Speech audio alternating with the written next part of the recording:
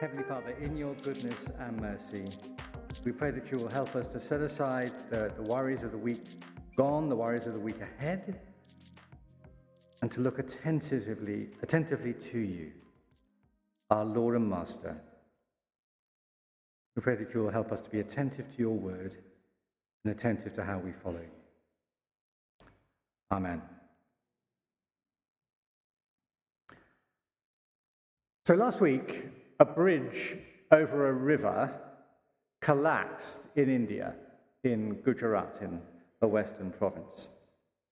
141 people drowned or were crushed.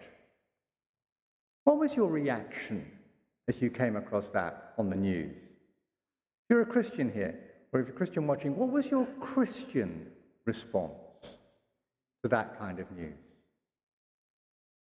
Or maybe you saw the footage or read reports of the Halloween crowd in Seoul in South Korea, where 120 people died in the chaos. What was your reaction? What was your Christian reaction to that kind of tragedy?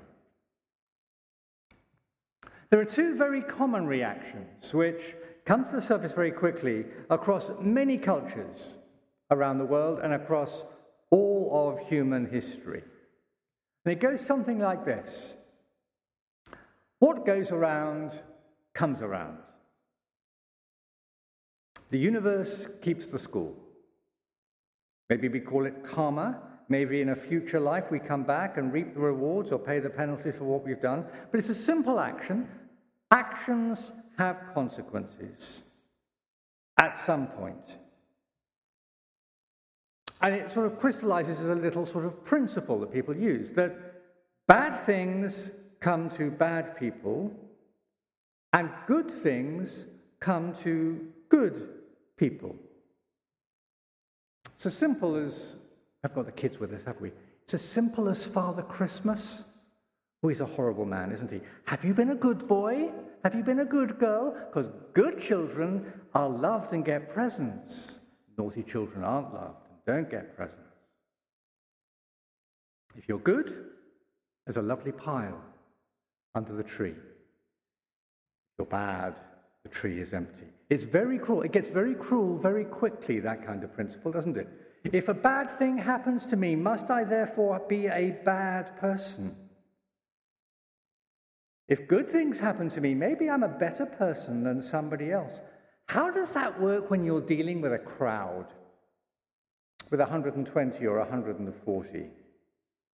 It's actually the logic of many of Job's friends in the Old Testament book of Job. Good things happen to good people, bad things happen to bad people, so if a bad thing has happened to you, you must be bad. And it gets very shallow and very unreal very quickly. And so people go to another option, a very option, which is, well, there actually is no justice, there's no plan, there's no judge, and there's no one who keeps the score. There are no rules. It is random. So if good things happen to you, enjoy them while they do and then forget about them.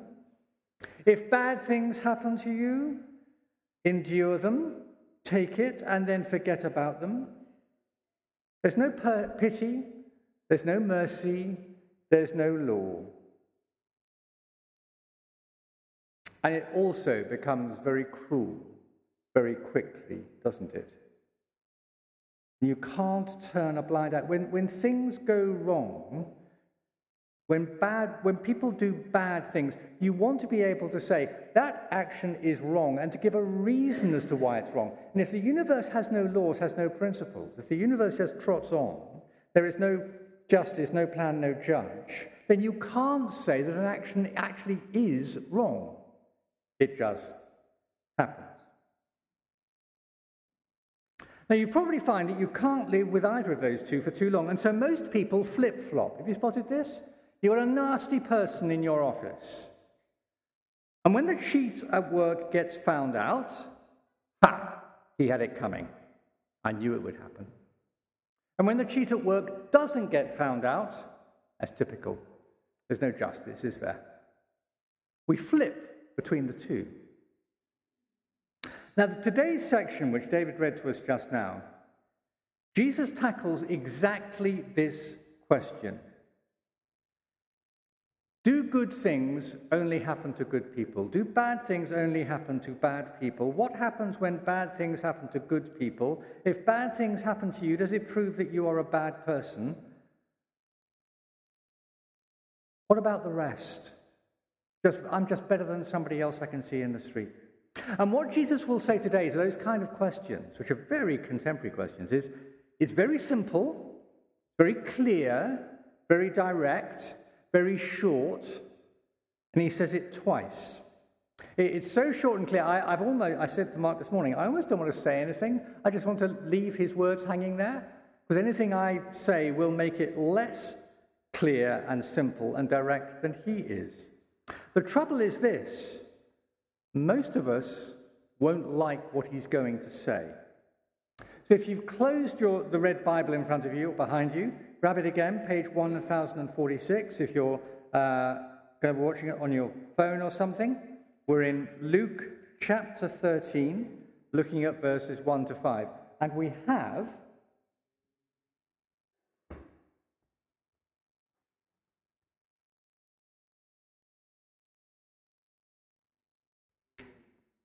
this shocking pink microphone. And that's our visual reminder that this is Jesus who's got the microphone. This is Jesus speaking on his terms, okay? So, problem, take it up with him. Jesus has been asked about two stories which were in the news. Did you see that? He talks about the Galileans and the Tower of Siloam. And it looks something like this. In Galilee, Pilate had committed what we would call a military atrocity. He was a nasty guy, Pilate.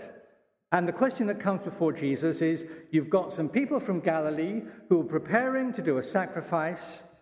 They were slaughtered, and Pilate deliberately mixed their blood with the blood of their sacrificial animals. It was a deliberate piece of war on morality. And in wartime, or under military control, that is often what happens to morality, doesn't it? People bomb civilians. They starve children. It is a really clear example of vicious, harsh martial law. And you know that it doesn't stay in the pages of the history books, do you? The other story, the Tower of Siloam, just looks like a tragic accident.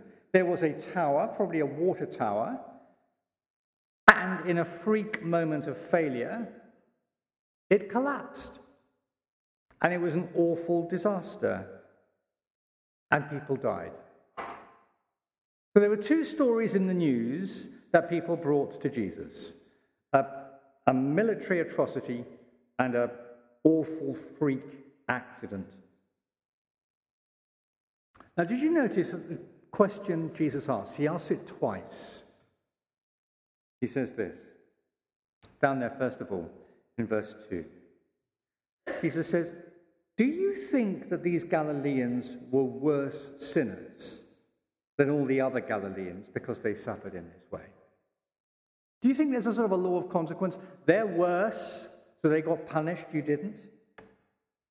Or verse 4, those 18 who died when the Tower of Siloam fell on them, do you think they were more guilty than all the others living in Jerusalem? In other words, there's a sort of a sliding scale, and bad things only really happen to bad people. Is that how you're working with? The people who died are worse than the people who survived? Well, presumably some people in the crowd were saying, yes. If bad things happen, they're obviously bad people, or at least they're worse than me, which is why I'm standing here before you today and they're not. Presumably some people in the crowd were saying, no, bad things happen to good people all the time. A collapsing tower has no moral view. It fell. End of. And presumably there were some people who were saying, well, I don't know, it can't be either of those two, because you can't live by either of those two principles. Is there another way? Is there another answer? And Jesus says, yes, there is. And to answer, I need to put up a warning. I'm not quite doing a trigger warning, but I'm jolly nearly. To answer this, Jesus uses words that we might not like. He uses concepts and arguments that some of us here this morning might find offensive. He draws conclusions you might not wish us to read out loud and in public. In fact, to give you a fair warning, I think Jesus breaks the number one commandment in our culture at the moment. The number one commandment in our culture. We'll come back to that. So look at what he says in response to these two stories. The Galilean massacre, the tower collapse. He says it twice, deliberately and identically. Verse 3. I tell you no, but unless you repent, you too will all perish. Verse 5.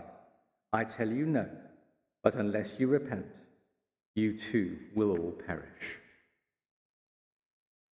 In his answer, there are four elements. Here's the first part. Jesus broadens the circle. The stories that have been brought to him are of a few people. It's local news. But the word that Jesus uses is all. The question is not, are you better than the few of them?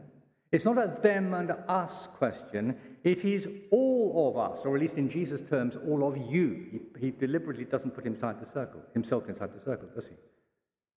All of us. The crowd says we must be better than them. Are we better than them? Because bad things only happen to bad people. It happened to them and not to us. And Jesus says, no. You are all in the same position. To use a word he uses very often, we are sinners. And not just a little bit here and there. We are drenched in it. We are sin-soaked. Not to say we're as bad as we could possibly be, but there is not a square inch of us that is clean. It riddles all the way through us. All, he says. And then second, having broadened the circle, he underlines the danger. Did you see again? Twice he says the word, you will all perish. You will all perish. What do you think he means? Do you think he means that we're all equally at risk of a piece of military violence? That we're all equally at risk of our building collapsing on us today? You know the answer, don't you? Because you know what he says. He says it elsewhere and repeatedly, there will be a judgment day before God. We will all, without exception, be found guilty. We all, without exception, deserve punishment. And that punishment is what he calls here perishing. Elsewhere, he talks about eternal death. He talks about hell. That's the scenario that Jesus is setting up for us today. And we say to ourselves, me? Really? I mean, look, over there is the drug dealer. Over there is the mass murderer. Look at them. I'm better than them.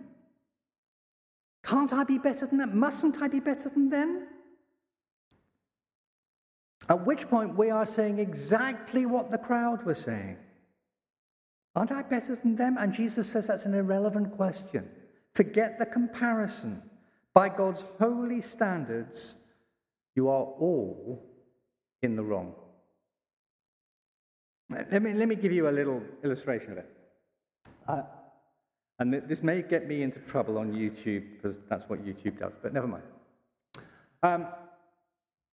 One of the consequences of climate change is happening at the moment in southeast Australia.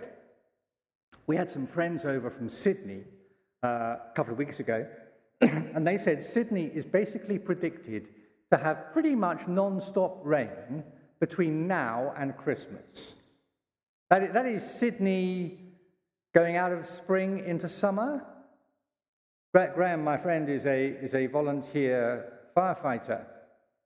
He's not planning to fight many fires. They're getting the pumps out to clear out the drains and the houses and things. Now, We're not experiencing that. Does that mean the people in Sydney are worse criminals than... Don't answer that calmly, okay? Does that mean the people in Sydney are worse than us? That they are worse attackers on our climate? No, of course not. It doesn't mean they're the worst people on the planet, but we all know that we contribute, and we all reap the consequences. And we can't say, ha ha ha, that's just Australia, nothing to do with me, Gov. And Jesus says in exactly the same way, just because there are other people suffering consequences that you don't, does not mean they're worse than you, or that you'll escape. It means perhaps they've received an early warning. See, the universe doesn't keep the score, but God keeps the score. And God says, we will all perish. I said there were 4 elements. Here's number 3. And it's a glimmer of light. Jesus says again twice, unless. Unless, verse 3. Unless, verse 5. You see why that's a glimmer of light? Jesus is saying, but I can open a door on an alternative future. The brilliant glimmer. He says there's a universal problem, but there is an escape route. It means, friends, we are not trapped forever in the consequences of our bad choices. No Christian is trapped forever in the consequences of their bad choices. So, how do you open that door to the alternative future?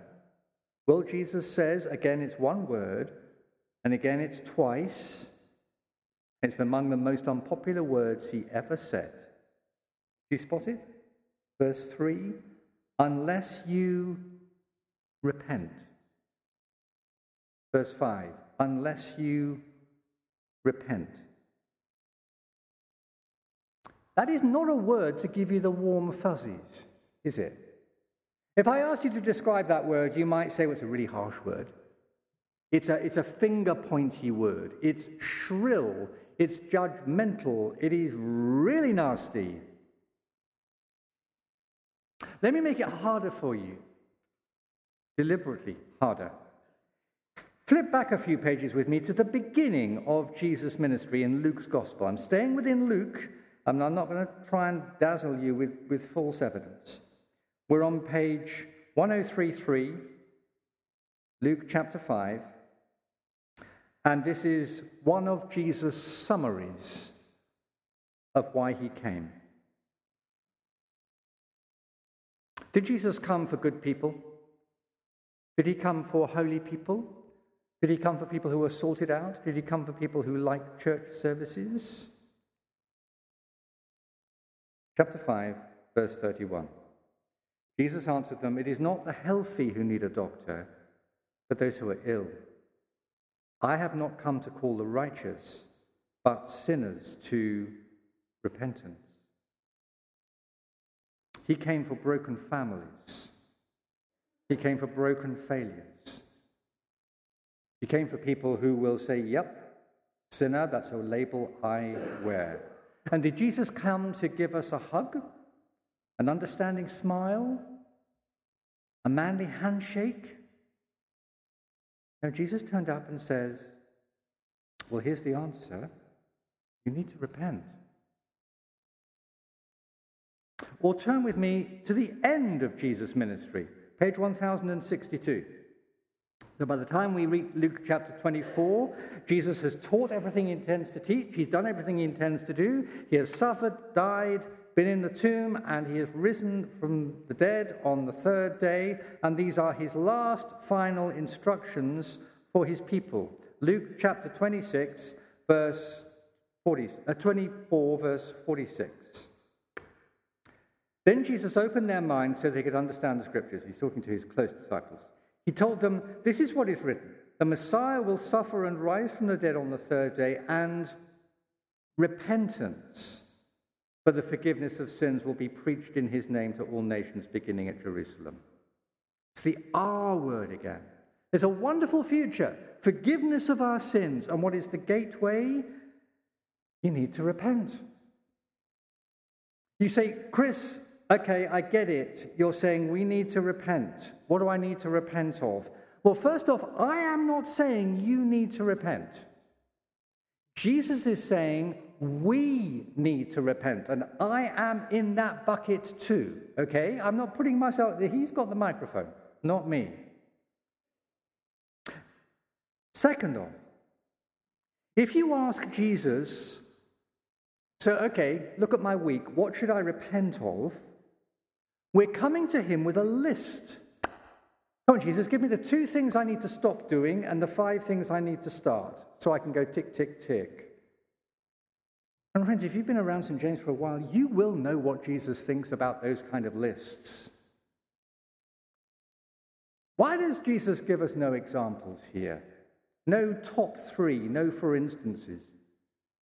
Is this because there's really nothing at all to repent of? That this is merely hypothetical? It is what mathematicians would call an empty set?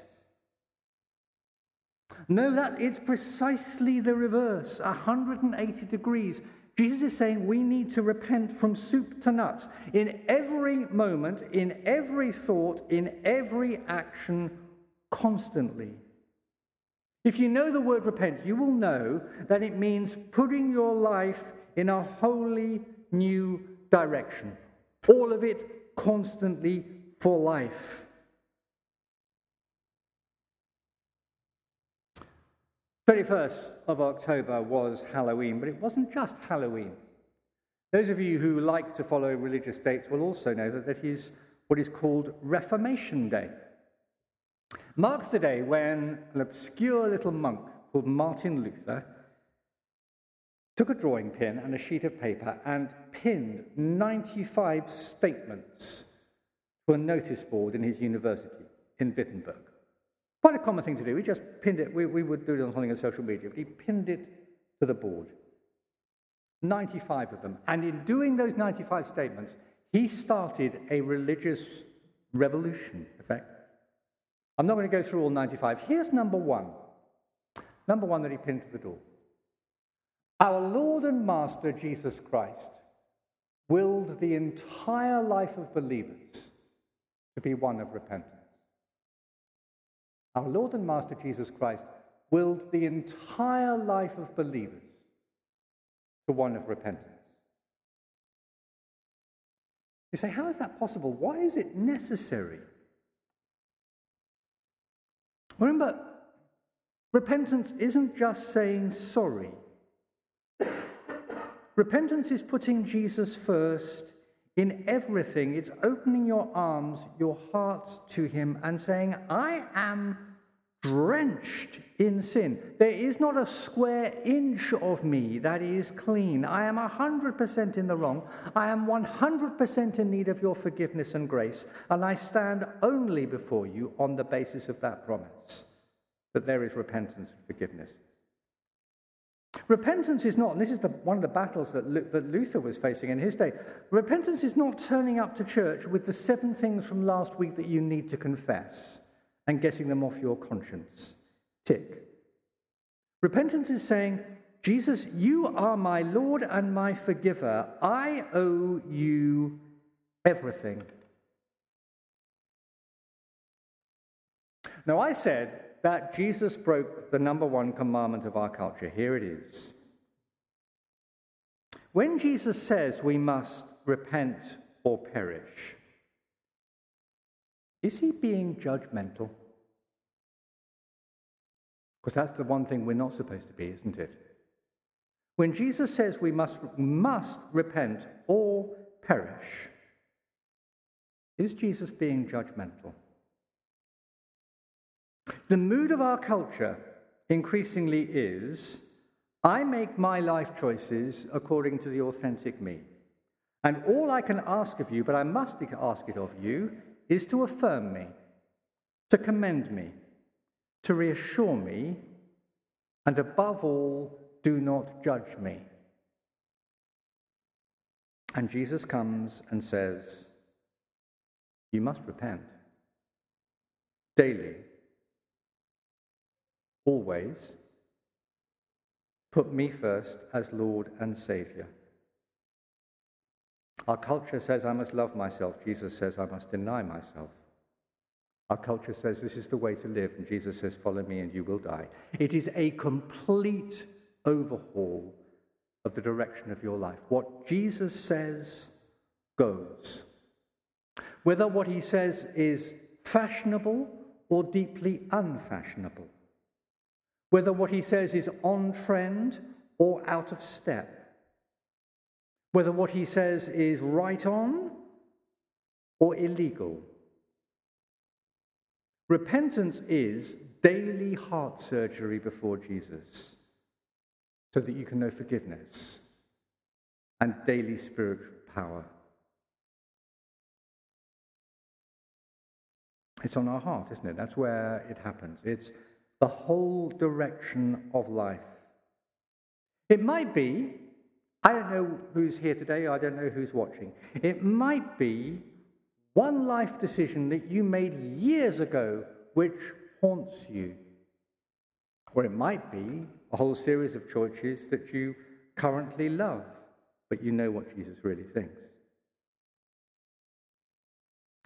It's not that the universe keeps the score and there's some kind of blind law of consequences. God keeps the score. And without repentance, the end is that we perish. But with repentance, God ceases to keep score. He throws away the list and will not allow us to keep one. With Jesus as Lord and forgiver, there is forgiveness for everything we've done in the past, power to follow him and keep putting him first in the present, and promise of eternal life and perfection in the future. That is all wrapped up in the position that says, I repent and I put Jesus first as my Lord and my forgiver. I'm going to be quiet for a moment because I realize that Jesus has said some quite straightforward and uncomfortable stuff. And I kind of want to leave you looking at Luke 13, 1-5. The comedian W.C. Fields was once found in a hospital bed with his Bible, flicking it through, and he was not known to be in any way a Christian. And one of his friends said, well, what are you doing with a Bible? I'm looking for loopholes. I've shown you the loophole. Unless that is the glimmer of light which points you to an alternative future. Be quiet for a moment. You do business with God. Lord Jesus, these words cut deep and hard. Some of us live in fear of the idea that actions lead to consequences in our universe, and we fear what we've done in the past coming back to haunt us. Some of us feel deep grievance and injustice because despite what we have done for the good, bad things keep happening. But all of us do that without reference to you. We think we're better than other people. But you warn us very clearly that unless I repent, we will all perish.